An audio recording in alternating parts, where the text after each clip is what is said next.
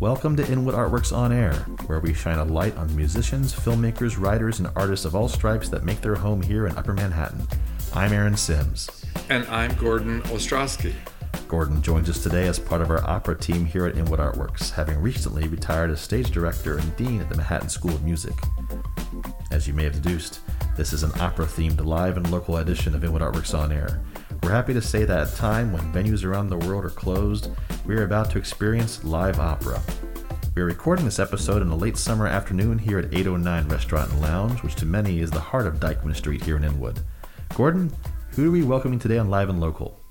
Today, Aaron, we're enormously excited to be joined by soprano Laurie Phillips and mezzo-soprano Mary Phillips. Laurie debuted at the Metropolitan Opera as Zenta in De Vliegende Hollander in 2010, which was also the year she appeared in a role debut as Brunhilde in De Valkyrie with the Hawaii Opera Theater. Since then, she's performed to tremendous accolades throughout North America and Europe. Mezzo-soprano Mary Phillips debuted at the Metropolitan Opera in 2006 in Verdi's La Forza del Destino and has been with the Met Opera ever since her debut. She sang Brangäne and Tristan und Isolde for the Dallas Opera and Schwertleiter in the Metropolitan Opera's production of De Valkyrie. In 2012, she received a Grammy for her solo work in the Met's recording of Wagner's Ring Cycle. Mary, too, has sung throughout North America and Europe, including Carnegie's Zankel Hall and the Library of Congress. And in case you're wondering, Mary and Laurie are not just sisters, but twins. Ladies and gentlemen, Laurie Phillips, soprano, and Mary Phillips, mezzo-soprano. Let's be clear with each other. Which Narcissus of the two do you select? You decide first, dear sister. I have already. I will take the slimmer, dark one, who seems wittier to me. And meantime I with the blonde one to laugh and joke a while. Playful am I and swift to answer to his sweet phrases so fine, with my sighs to echo his sighs. Yes, I will imitate that boy. Mine will say, my love, I'm dying. Mine will say, my dearest treasure. All the while, then how much pleasure! All the while, how much pleasure! And amusement I shall know. What amusement I shall know.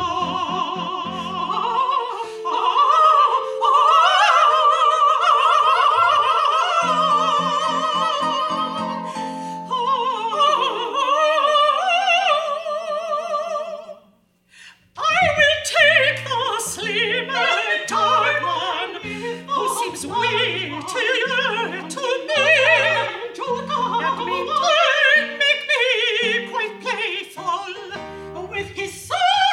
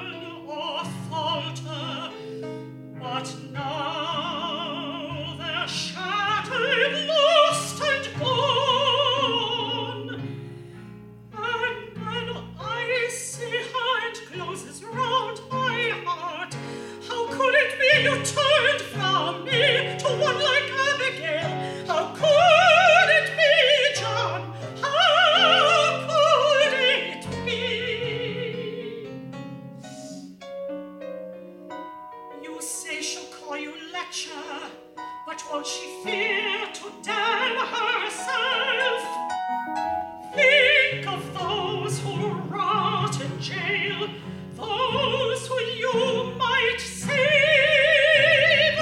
Think of them, think of them, think of them, and then think on your sons.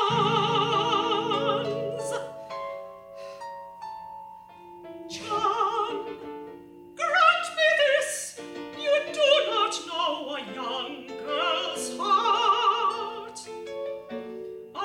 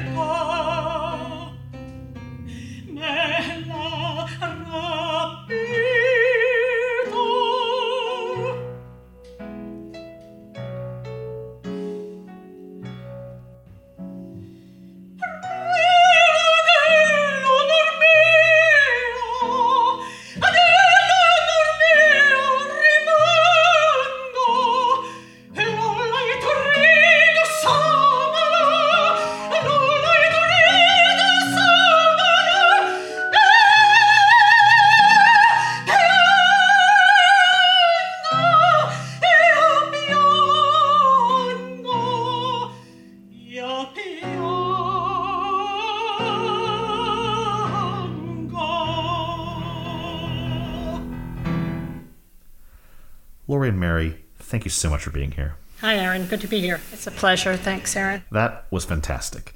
Before we talk about you and your pieces, can you please again share the names of the 3 pieces you just performed?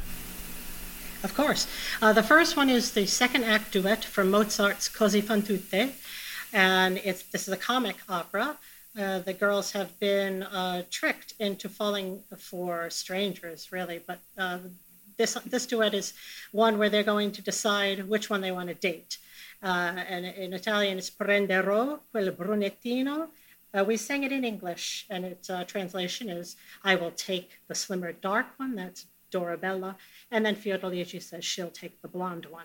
Exactly. These 2 characters, Fiordalici and Dorabella, are being tested.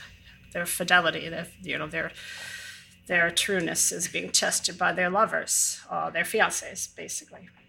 So the fiancés dress up as Albanians and come back and court the young women, and they fall for it very quickly. And Mary, what was the name of the piece you sang? Okay, the second piece is from a wonderful opera by Robert Ward, based on Arthur Miller's The Crucible. It's a character of Elizabeth Proctor. That's John Proctor's wife. And, that's the play about the Salem witch trials and burning of witches. So whoever was accused didn't stand a chance. And my husband, John, has been having an affair with Abigail. So in the aria, I tell him that he has to stop it, that she's up to no good, and it's just going to get worse if he continues with this affair. And Lori, you had the third piece? Yes, the third aria is Voi lo sapete from Cavalleria Rusticana by Mascagni. In the aria, Santuzza is telling Mamma Lucia, who happens to be her ex-lover's mother, that she had an affair with her son, and it ended badly. And Santuzza is now pregnant out of wedlock, and there's all kinds of chaos that's going to lead up to a very bad ending. It is opera. Thank you for starting with the Mozart. I mean, in earlier times, I think it was thought to be sort of a frivolous piece, but in contemporary productions, directors have chosen to really deal with the seriousness of the situation, because the ladies have been tricked and their feelings really manipulated, and they're very unhappy about that, I think, at the end of the opera. I've also directed The Marriage of Figaro, which I love very much, and no matter how many times I do it, I love doing it, and I want to do it all the time. So is there a similar effect for singers in relation to Mozart? I mean, what is so attractive vocally that these works have survived all this time, over 250 years, I think? Mozart, of course, is just a brilliant composer. So the flow of the lyric line, also with all of the embellishments and all of the notes that he writes, really the lyricism in his operas are really appealing vocally and satisfying. Yeah. For a singer. I've even heard that singers that sing a lot of contemporary music keep coming back to Mozart and Rossini to kind of restore. Yes, it keeps vocal. the voice healthy. Yeah. Mm-hmm. Yeah. Yeah, excellent. For so sure. Beautiful. I was also glad, Mary, that you selected the Ward piece. Oh, great. I worked with Mr. Ward because we did the New York premiere of his opera Roman Fever, which is a lovely one-act. But this opera is important because the original play was written as a response to the McCarthy hearings. Right. And the opera is a really incredible musical telling of that same story, right? Yeah. But Ward's work, because in the 60s, there was a lot of 12-tone writing going on from composers. Mm-hmm. But this is really very lyrical, don't you think? I mean, there's a wonderful depth I love of this feeling. particular aria because it does have some very, 20th century tonalities and, tritones and a little bit of difficulty. But I mean, as a singer who's done a lot of contemporary opera and other music, this is, it's not so hard to learn, memorize. Mm-hmm. I just love it. I love the character and the drama of it. So, they're living in desperate times. So, as people were during McCarthy. Yeah, that was crazy. Unfortunately, the opera isn't done very often. So we don't really, I don't really know. I have done the full opera once in concert, but I don't know the other arias. So honestly, I can't say. You were saying there's a big tenor role in it. That's almost impossible. Yeah, one of the to judges sing. is a very difficult tenor role. So sometimes they do it in schools, but it's very hard to cast. Yeah, lots of characters. Yeah. But also for the character of Elizabeth here too, she's really going out on a limb here, demanding that John is going to end this relationship, and restore her marriage to what it was. Yes, I tried to portray that conservatism of her character and how she's never speaks out to him about anything, and so but she's reached her last straw too, because who knows, like she says in the opera, her sons may be the next victims. They may be accused or brought into imprisoned, and yeah, exactly. We've already had friends and relatives that are in prison. And unfortunately, she's falsely accused herself. Yes, by, eventually. Abigail. And it's all about Abigail, who's telling lies. Yeah. Lies. Laurie, so you sang the Santuzza, this is a little later period, this Verismo, right? Yeah. So this was written as a companion piece. Cavalleria Rusticana was a companion piece to Pagliacci, and these two operas have been done frequently since their debut, really. But yes. What is the difference in the Verismo style then? Is because it's very emotional. The scene, the play is very dramatic. It's really well. Verismo means true. It's these are real life experiences that people had back in in the late 19th century, early 20th. The Verismo operas depict real life, gut-wrenching experiences, life and death, love, triangles, war, oftentimes war. In Verdi operas, it's always about war. Yeah. I think it's different than Mozart, of course. The music is heavier, and the trick about singing the music is to try not to let it. You can't really cry when you're doing these things, so you have to put the crying in your voice, and rather than really doing it. Right, and you can't oversing it either. It has to be controlled in a way so you keep your good vocal health. Yeah. One of the trickiest things about this Rollo Santuzza, even though, as you say, it's a 1.5 hour opera that's always done with something else on the same night. But Santuzza's role, she sings nonstop from the Inneggiamo, the big chorus scene. She has the top lying part in that. And then she has to go right into her aria. And right from that, she goes into a duet with Turiddu, the tenor.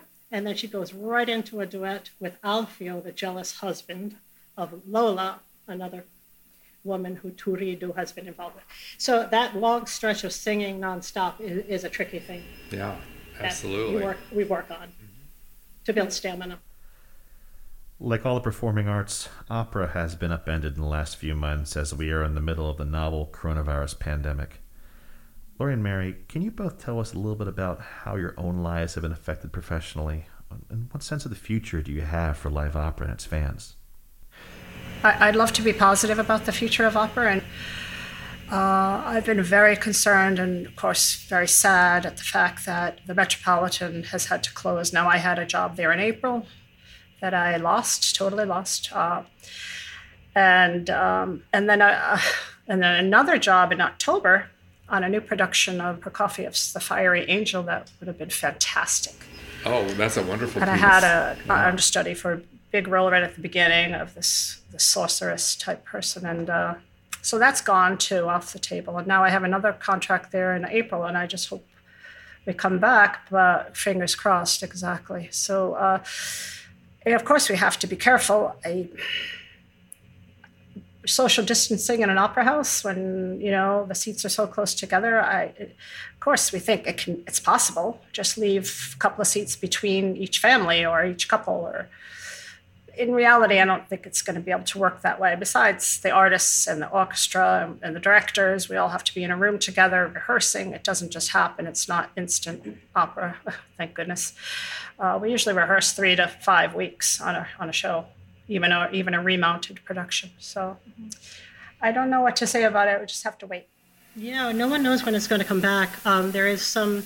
I've been working closely with my union during this time. We've gathered a bunch of soloists together. Anyone who wants to be involved, we need to talk and try to get work, some kind of compensation with digital media nowadays, because the future of opera may be going even more toward that. And right now, many opera companies have been using recordings and not compensating the artists. I don't want to get political or anything here, but it's not been a good thing. So I've worked with my union quite a bit over the last few months. I myself didn't have a ton of work I've been taking some time off to stay home with my son. I didn't have a lot of work I lost, so not so bad for me in that way. I've been trying to turn it into something positive and gather operatic soloists and band with our union to help. Lori, that's a great thing you've been talking about. Can you talk a little further about the actual movement that you've been part of to defend the rights, promote the labor rights of opera soloists? I helped found a soloist coalition, which has been working in conjunction as part of our union. The union we belong to is the American Guild of Musical Artists. And it's not just singers who have lost all this work, of course. We're talking about stage directors, actors, supernumeraries, Dancers. the dancers, Stagehands. Anyone's a member of the 4As, essentially. So many people are just devastated with no work, all the musicians. So, it's surprising actually that it takes a pandemic to get the union to kind of come alive a bit and say, hey, we need to protect our performers against this force majeure clause that many companies have. Whenever any kind of catastrophe hits, like a pandemic, companies can say, oh, sorry, as independent contractors, which most of us are as solo singers, your contracts are abolished and we don't have to pay you anything. Some didn't pay a dime. Some did. Some companies were gracious and paid 5%. Yeah. Or 3%. So, we have to find protection for that. That's what we've been exploring with the union, try to find some kind of protection for that. It's been hard, but at least you do have each other because, as Gordon mentioned earlier, you are sisters. And I will say this, Lori and Mary each have separate lives and separate careers, both enormously successful. But you've also begun to perform together a lot, obviously today, but also more in recent years.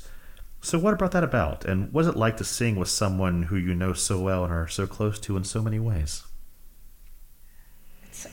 It's a gift. I mean, it's like such I don't want to sound corny, but it's just a major blessing. And, not only to sing together, but to have my twin sister, and I know you feel the same way, Lori, going through this career for the last 28, 30 years that we've been at it as artists, as singers. It doesn't happen overnight. And to have someone there to always understand, yeah, I did an audition, didn't go so well, but or it went great, but I haven't heard. So, I mean, you have a lot of those, it's just a big, major process. So we don't come from a musical family, so it's kind of freakish, I hate to use that word, that Lori and I, also being identical twins, freaks of nature, yes, that we...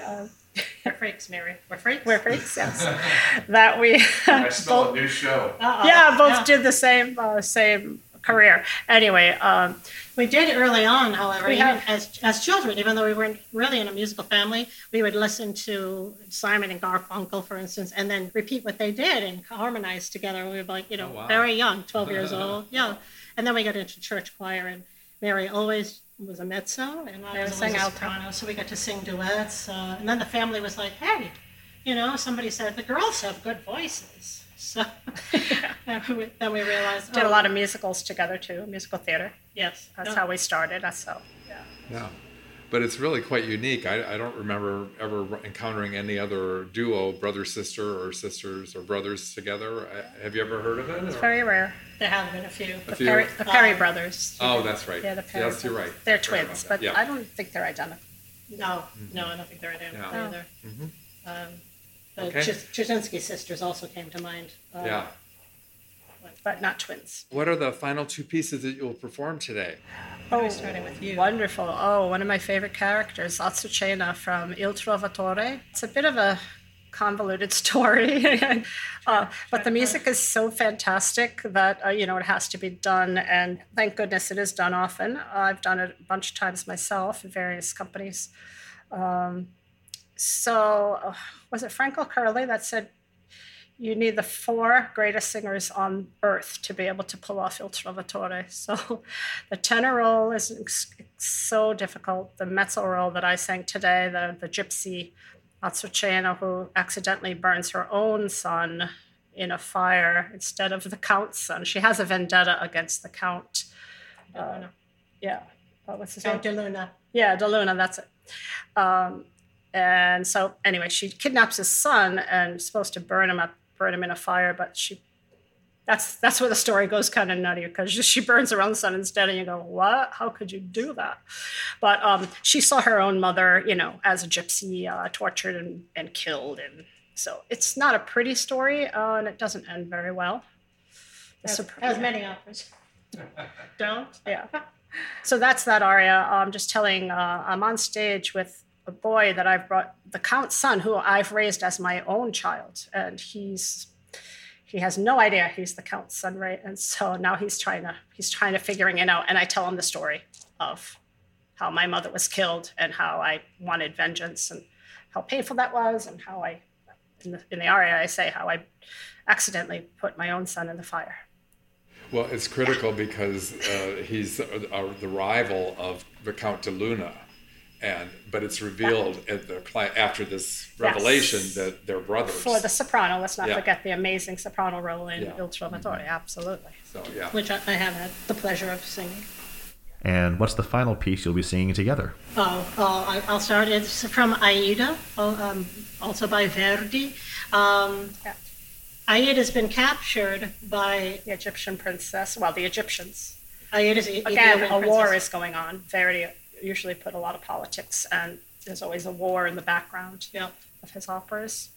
So Amneris, Mary's character, has the benefit of having me as a slave for quite a while, and she falls in love with Radames, the Egyptian prince, but Aida is in love with Radames as well, and Radames is actually in love with Aida.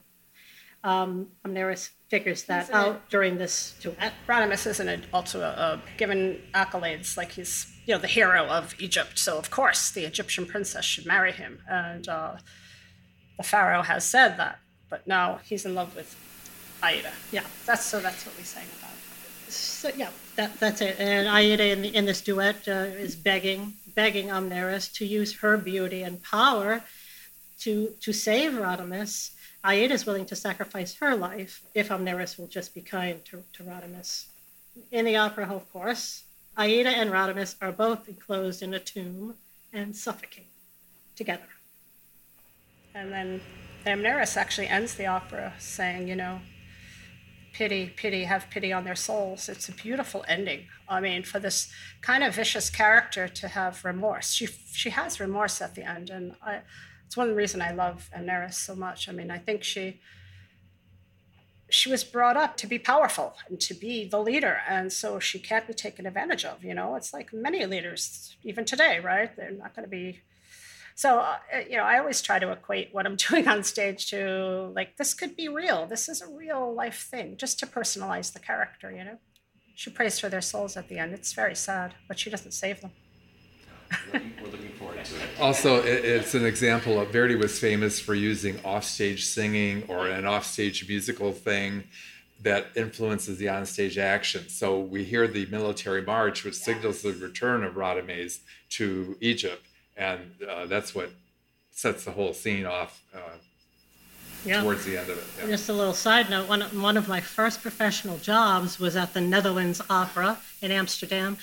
I sang the offstage High Priestess. Yeah, a High Priestess. In Aida. Yes, High Priestess in Aida. The prayers are beautiful. It's a beautiful piece of music, too. Laurie Phillips, soprano, and Mary Phillips, mezzo-soprano.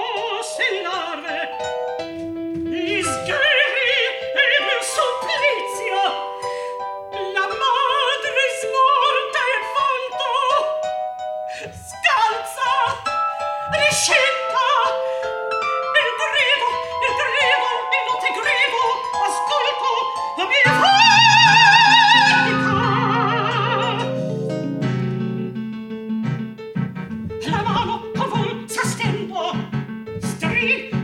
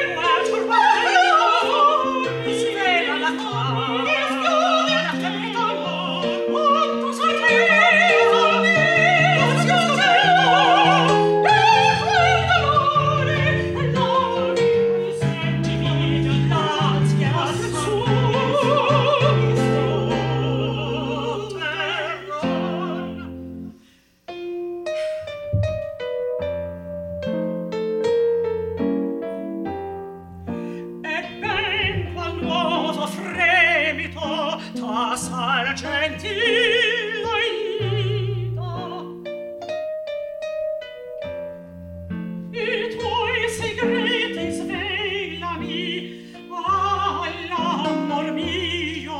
all'amor mio t'affida, tra i forti che pugnaro della tua patria danno.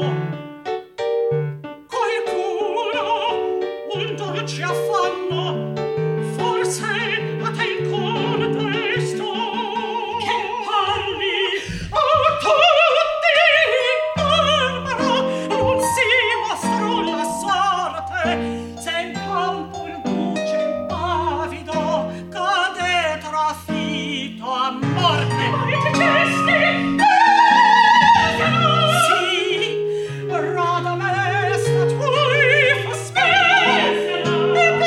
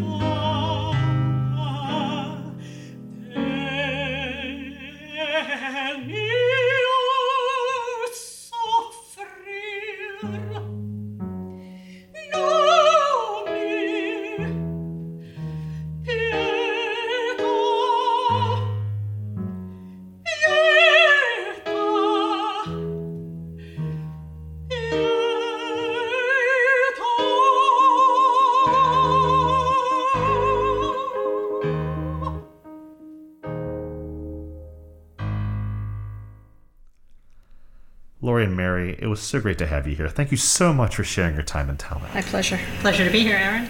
Our listeners will want to know where they might be able to find out more about you and your careers. So where can we send them? Okay, I'll start. I have a Facebook page, the Lori Phillips Dramatic Soprano, and my website is loriphillips.com. It's with two L's. Also, you can find me on Instagram. Also, some of my recordings are still available on Amazon, and there are recordings on YouTube. If you just put in Lori Phillips Soprano. Yep, you did that French piece that's recorded with American Symphony Orchestra. Yes. Same here. It's always just good to put Mary Phillips mezzo soprano, because there's another Mary Phillips that runs a shop that I won't say what she's selling, but make sure you put mezzo soprano. You'll be directed to my manager's website where there are lots of selections and videos. Also on YouTube, you can find a clip of Dallas Opera's Tristan and Isolde of Me, and my colleague Jean-Michel Chapernet singing a beautiful excerpt. Also on there should be Il Trovatore from Bob Jones University. That was a wonderful production we did there. The whole opera is on YouTube, I believe. And also, I have recordings of Mahler symphonies, but that's not opera, so other things. Yeah. Strauss operas. Same here. Well, as always, listeners, you'll find those links up on Inwood Artworks webpage. Thanks again to Lori and Mary. I also want to say a very special thanks to Leanne Overton today for providing exquisite accompaniment for Lori and Mary for this very special edition of Live and Local. This is Inwood Artworks On Air, where we showcase the musicians that make their home in and around Upper Manhattan. Thanks again to 809 Restaurant and Lounge here at 112 Dyckman Street in Inwood for hosting us. Inwood Artworks is all about supporting local small businesses, and we hope you do too. Be sure you follow us at Inwood Artworks on our social media channels and at inwoodartworks.nyc to keep up with all that we do, which includes the Inwood Film Festival, Filmworks Al Fresco, pop-up art galleries, live performances, and so much more. And stay tuned for more editions of Inwood Artworks On Air. Thank you for tuning in. This is Aaron Sims And Gordon Ostrowski for Inwood Artworks On Air.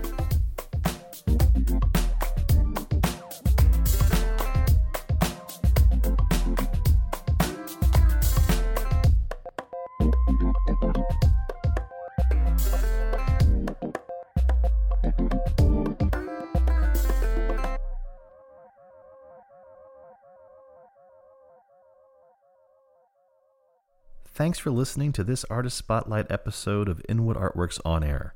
If you have a moment, please show us some love right now by rating and reviewing this show on Apple Podcasts. It really helps. And stay tuned for more Artist Spotlight and Live and Local episodes dropping every week from Inwood Artworks. Inwood Artworks On Air is made possible with funds from the Niska Electronic Media and Film Grant Program in partnership with Wave Farm Media Arts Assistance Fund and the support of Governor Andrew Cuomo and the New York State Legislature.